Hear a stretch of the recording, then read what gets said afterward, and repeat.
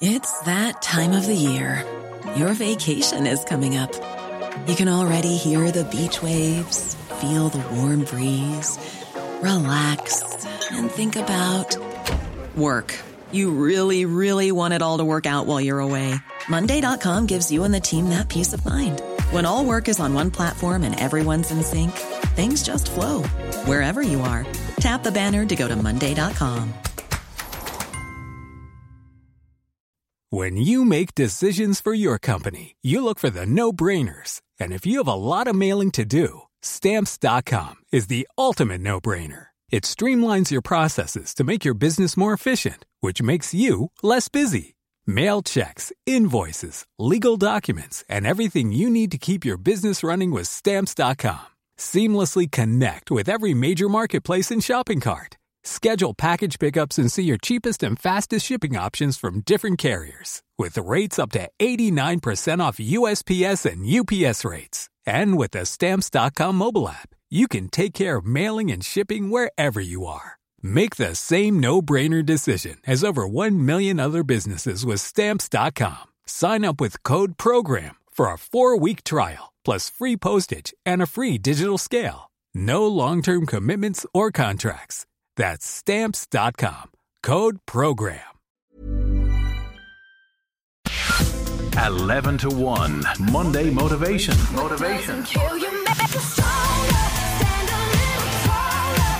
LMFM. My next guest's childhood was far from easy, and a variety of different factors led him to suffering an eating disorder, bulimia, aged 10, where his weight plummeted to just 3 stone.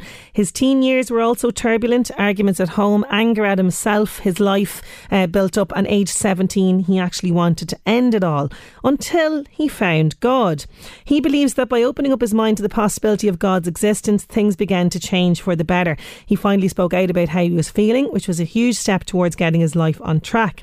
Today, life couldn't be more different. He's working in a job he loves in Dublin. He's surrounded by great friends, and he's passionate about speaking about mental health issues in order to help others. I'm delighted to welcome back Patrick Brown from Blackrock to 11 to 1. How are we doing, Patrick? Hello, Sinead. How are you getting on? Fantastic. How are you? I am great. Listen, it's fantastic to have you back on the show. I mentioned there actually before 12 News that we spoke to you back at the start of this year when you were very much promoting SOSAD and the work that SOSAD do, and you spoke so passionately about, you know, mental health and speaking out and all of that, that we had to invite you back onto the show for Monday Motivation. But take me back, because your childhood was not easy, and when you were just 10 years of age, things got so bad that you actually developed an eating disorder. Tell me what led to this point. Yeah, it's an interesting one, isn't it? I suppose, like most people's childhood, they remember just different bits and pieces of it, isn't it? And I suppose for me, obviously a lot of those points stick out more than most, which was that time in my life when I had some form of eating disorder, or there was just something wrong with me. That was all I could think about at the time, because I mean, I don't think back then things like bulimia and all that kind of stuff were talked about as much. So I just knew that there was something wrong with me. I didn't know exactly what it was. It was this fear, if I can describe it, of just eating food, to be honest. And it wasn't a thing where I would eat food and then make myself get sick, which obviously some people are known to do. But it was a thing where I can just remember growing up around that age where I'd be sitting at the dinner table and I just sit there, to be quite honest, Sinead. Just the same piece of food in my mouth the whole time till everyone was done, and then I go and maybe spit that up somewhere or something like that. So that was one of my first earliest recollections of experiencing something that was wrong, or maybe something that was amiss, which is quite stark at the time. Okay, and you know, 10 is such a young age for this to be happening. Do you remember what was going through your mind at this stage? Was it kind of a form of control that you had by not eating that was kind of tied into, you know, how you felt about your body and your own self-image? Definitely. I mean, I think those things are starting to come to the fore. They really kind of reveal themselves, you know, deeper into my teenage years. It was around the 10 years of age mark where I suppose, I don't know, I was a very scared boy. You know, I was a very scared child. We didn't have, I suppose you could say I didn't have a bad childhood. You know, I mean, I really didn't want for anything at all. I had a great upbringing. My mum brought me with 3 sisters, and then later on my younger brother up virtually by herself, you know. So I think back then I was very susceptible to being scared. You know, I found myself having nightmares a lot. I found myself even back then being prone to panic attacks. And there was a bit of bullying that went on in primary school, which again, I suppose left me scared, for want of a better word. So I was very prone to things going wrong. I always kind of felt there was just seasons in my life as a child where I go through periods of having headaches, I go through periods of not being able to sleep, and then the one I suppose that sticks out the most, where there was a time when I was that scared that I was scared to eat, to be quite honest. And so that led to that period of my life where, again, some sort of eating disorder that took place, and that led to, I suppose, my weight dropping quite rapidly. So I suppose it came to a head where my mom actually, bless her, didn't believe me for a while, and that was, I suppose, with me constantly saying I feel sick and I can't go to school and this, that and the other. Of course, the age-old tale of, I suppose, the boy that cried wolf came up, where she just thought I was trying to get out of school. Yeah. And you know what, to be honest, it probably was times that I was. But of course, when things, I suppose, started to come to fruition a little bit, and she's saying that was quite unwell. I think she came into my room one time, she's saying how weak I was, kept me off school, and it became apparent that, right, okay, there's something not quite right here. And, you know, this must have been so isolating, because as we've touched on there, you know, eating disorders was not something that was spoken about, particularly, and even to today even, you know, particularly when it comes to boys and men. So that must have been so difficult for you. How did you kind of overcome this? How did you get back control again in terms of the eating? Sure. I mean, do you know what? When I say it was something that I grew out of, I don't want to say that just to dismiss it as something completely. You know, I really want people to be aware of that, is that there is some things that do enter your life as a phase. Yeah. And like all phase, it has a beginning, middle and end, but ultimately does come to an end. And that doesn't mean that it's any less serious as anything that we go through. But again, the only answer I can give there, Sinead, is that it did actually pass, and that I did actually go out of it. I suppose I got tired of being sick all the time, of being weak, and then gradually started to, I suppose, improve my diet. Yeah, and you know, as you mentioned there, like a lot of this can be tied into, you know, anxiety, as you mentioned, you know, this feeling of kind of my tummy doesn't feel well, which can lead to just not eating as well. So absolutely, and it's when that kind of dies down that you can kind of regain strength and everything else. Your teenage years as well were also quite turbulent. You've touched on it there. You had an awful lot of anger as well around that time. Like I suppose a lot of teenagers go through this as well. But tell me about that time, because your head wasn't in a good place at all then. Yeah, it wasn't, unfortunately. And again, I think because you have a myriad of things going on at that time, where I think you kind of don't know which way is up, you know, with what's going on within your mind, within your body. And obviously, like, I think young people, especially today, and I'm grateful for the time that I grew up, because I don't know if I'd like as much to be growing up or being a teenager today, because it's so difficult with everything that's been going on, and not to mention the obvious elephant in the room, namely COVID-19, being a teenager today with all that kind of stuff. Back then, though, I mean, I can remember it was just the, I suppose, periods in my life where I was just scared of something, worried about something, and you touched on it there. I always had anxiety in my stomach through different things, and again, same thing. You become worried about certain things, and then you become angry at yourself for being worried, and then because you're angry at yourself, that just builds up to I don't know, this cauldron of emotions that I had of anger towards myself, other people, and what my situation was, and that led to me even as a teenager being very, very anxious all the time about a lot of things. Used to worry about what people used to say about me, what people used to think about me. Because again, what I used to say about myself wasn't great, and what I used to think about myself wasn't great either. So I'm thinking, if I'm thinking this about myself, what is everyone else thinking about me? You know, the local shopping centre, the Marshes, I remember walking there many times and having to walk back out because I was so overwhelmed with the size of it, the amount of people that were there. I remember walking through town and having to think, I have to stay close to a bathroom in case I have to get sick. You know, these things would be going through my mind, where I couldn't travel anywhere. I couldn't even get into a car or get on a bus because, again, I'd be so worried about actually getting sick that would, I suppose, stop me from doing certain things and going places. But all that, as you say, really come to the fore in my teenage years because, again, I suppose it was just built up over the years, if I'm being honest.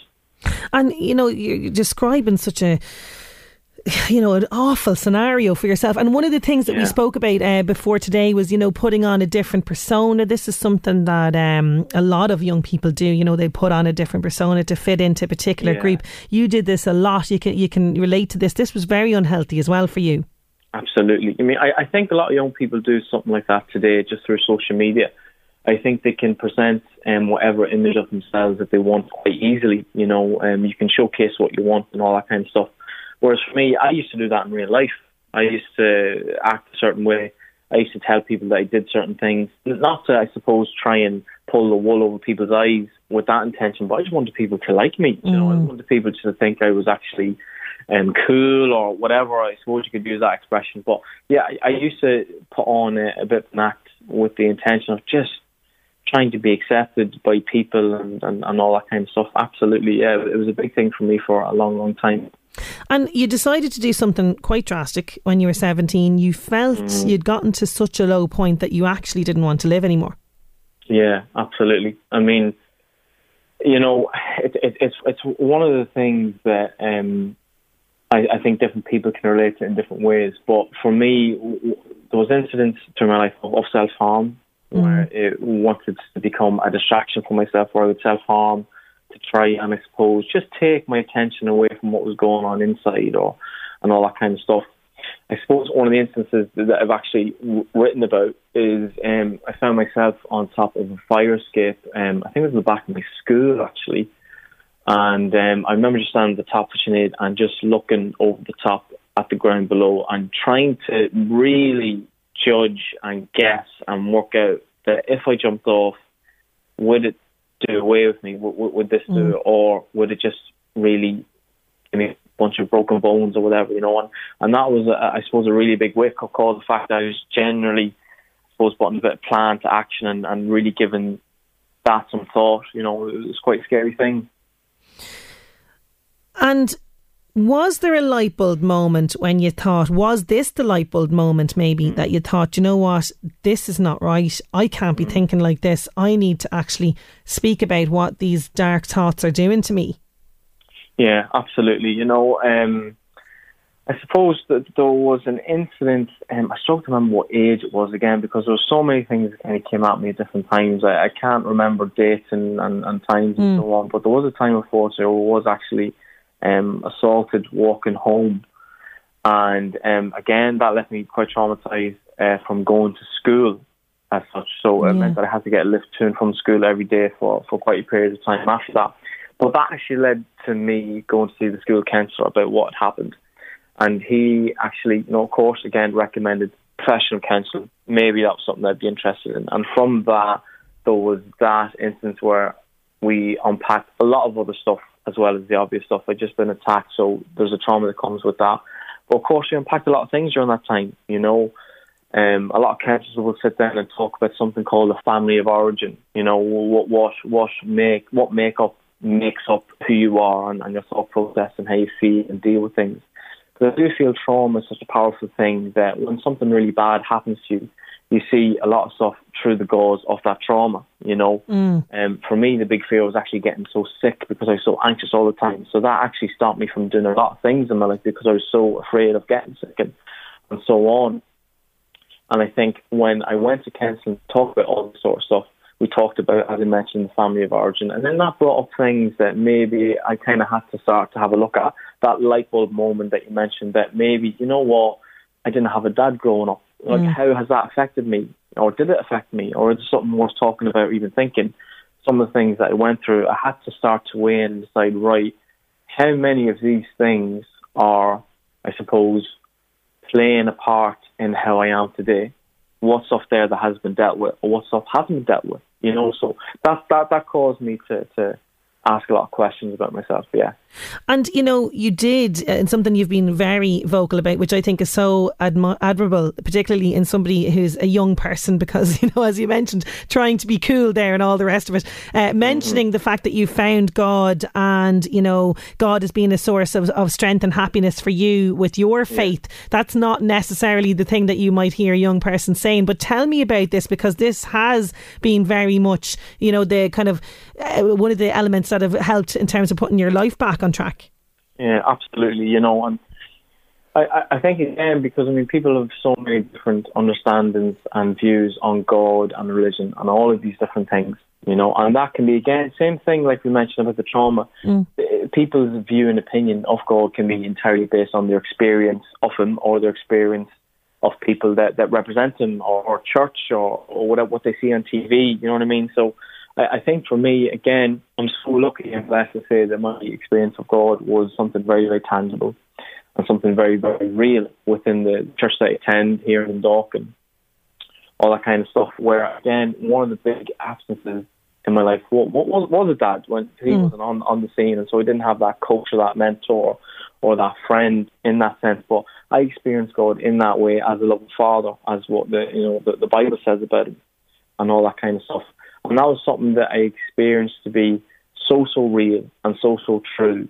From that, I took that, you know what, no matter what happens to me or no matter what I experience, I know that fact about God to be very, very true. In that how He feels about me and how He loves me will never change, no matter what I say and do. My feelings will change, my situation will change, what I go through will change, but I know how God feels about me will never change. So that makes it all okay then. All of a sudden it kind of felt that, you know what, everything inside me can be all right and everything around me can be all wrong, because I know for an absolute fact that the love of God is something that is eternal and real and very, very tangible. And that's something that I experienced in different facets, you know, over my teenage years that I suppose anchored me a little bit and brought me through some of the darker times. Yeah, because you know, you as you said there, bringing you through the darkness, you know, it's a source of comfort. Absolutely. Was, you know, getting in touch with God, your faith, was that key then to rebuilding fractured relationships within your family? Yeah, I mean, I suppose I think I obviously have to do quite a bit of rebuilding on myself to do that. And obviously, you know, in 2021 Ireland, I struggled to see the perfect Irish family, you know, there's no perfect, it doesn't exist. I don't think it exists at all, you know, and if it does, people need to write a book about it, because we all need to learn about it. It definitely was, I suppose, because it was something that was paramount in my life, my faith in God, that I knew was constant and didn't change. And it exposed the fact that I had to work on me, because I mean, I had to change the focus from, I really wish, you know, they would change or that would change. No. I needed to change because my problems may not change themselves, but if I change, maybe how I deal with them can. And so therefore the result could be different. Why? Because I'm different. So therefore the process is different, you know. So that really, really was when it came to my family. Again, I don't sit here, Sinead, and say that I've really gotten a grip on things. In fact, I've really learned that I have a lot more stuff to get a grip on. If anything. Well, it's a process, you know. It's a massive. You know, and it's as time goes on, this is what happens. But you're making an awful lot of sense there. If you could go back in time, okay, you can't change anything, but you could have a chat maybe with 10-year-old Patrick, and he's suffering from anxiety and he doesn't know what's going on with him. You can impart some advice to him. What would you like 10-year-old you to know? Yeah, well, I definitely changed up some of the hairstyle and outfit choices over the years, if I'm being completely honest. You know, because I mean, my days, I could have done myself a lot of favours if I hadn't done some of that stuff. Honest, you know. But you know, in all seriousness, if I go back, the one thing I try and drill into my mind is that you are worth, you know, life is worth living, and you are worth life. 100%, because that was something that used to cripple me quite a lot, that I used to contemplate that maybe my life wasn't worth living, and then maybe I myself wasn't worth a life, you know. So that was something that I really struggled with for a long time. That'd be one of the big things that I'd say to myself, that, you know, you are worth having a life and your life is worth living, you know. So yeah, that'd be one of the things that I would say to me at that point. That is fantastic, and I think a lot of people can take that on board. It's a really good mantra to have for yourself, maybe when times are difficult. You know, I have to mention as well, because I mentioned at the start, you know, when you were chatting to us back in January, you decided to run the event for So Sad. You know, as we mentioned, you're extremely passionate about speaking out about mental health issues and about encouraging others to open up. That event was a huge success, wasn't it? It was a great success. Thanks so much for asking, Sinead. Obviously, when we were chatting the last time, we were getting the Run for Life off the ground, if you'll excuse the pun. And we wanted to raise as much money as we could for SOSAD Dundalk. Obviously, they have offices in Drogheda, Dundalk, Navan, and Carrickmacross, I believe. And they are working with over 600 people at the minute who are experiencing and receiving weekly calls and support and dealing with some of the stuff that they're dealing with. So thankfully, through the efforts and obviously the time that we had with yourself in January, we raised over €2,800. Fantastic. Which we made a formal donation there a couple of weeks back to them, and that has been a massive help to them in the work that they do. So it's been amazing. It's been fantastic, and I suppose that would be one of the things that I'd say even here and now. Do you know what I mean? I mean, if you focus on a problem, it will always never be a problem. In fact, I find sometimes when you focus on something and overthink about it, it develops eyes and ears and claws and all sorts of stuff. You can overthink it, and the problem can become bigger than what it actually is.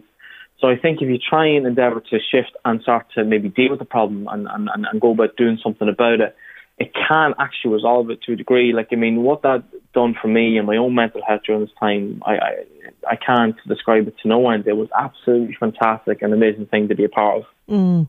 Oh, well, Patrick, I think what you're doing is fantastic. Thank you so much for taking the time to share your story with us and speak so candidly. It's been wonderful having you back on 11 to 1. Thank you so much for joining us for Monday Motivation. Not at all, Sinead. It was an absolute pleasure, and thanks for having me. Hey folks, I'm Mark Maron from the WTF Podcast, and this episode is brought to you by Kleenex Ultra Soft Tissues, your ally to help tackle your allergy symptoms this season. I love the change of seasons, but nobody loves pollen and all those other things floating in the air that make you sneeze during this nice weather. Kleenex Ultra Soft Tissues are hypoallergenic and allergist approved, so fight back against watery eyes and runny noses without worrying about irritating your skin. For this allergy season, grab Kleenex and face allergies head on.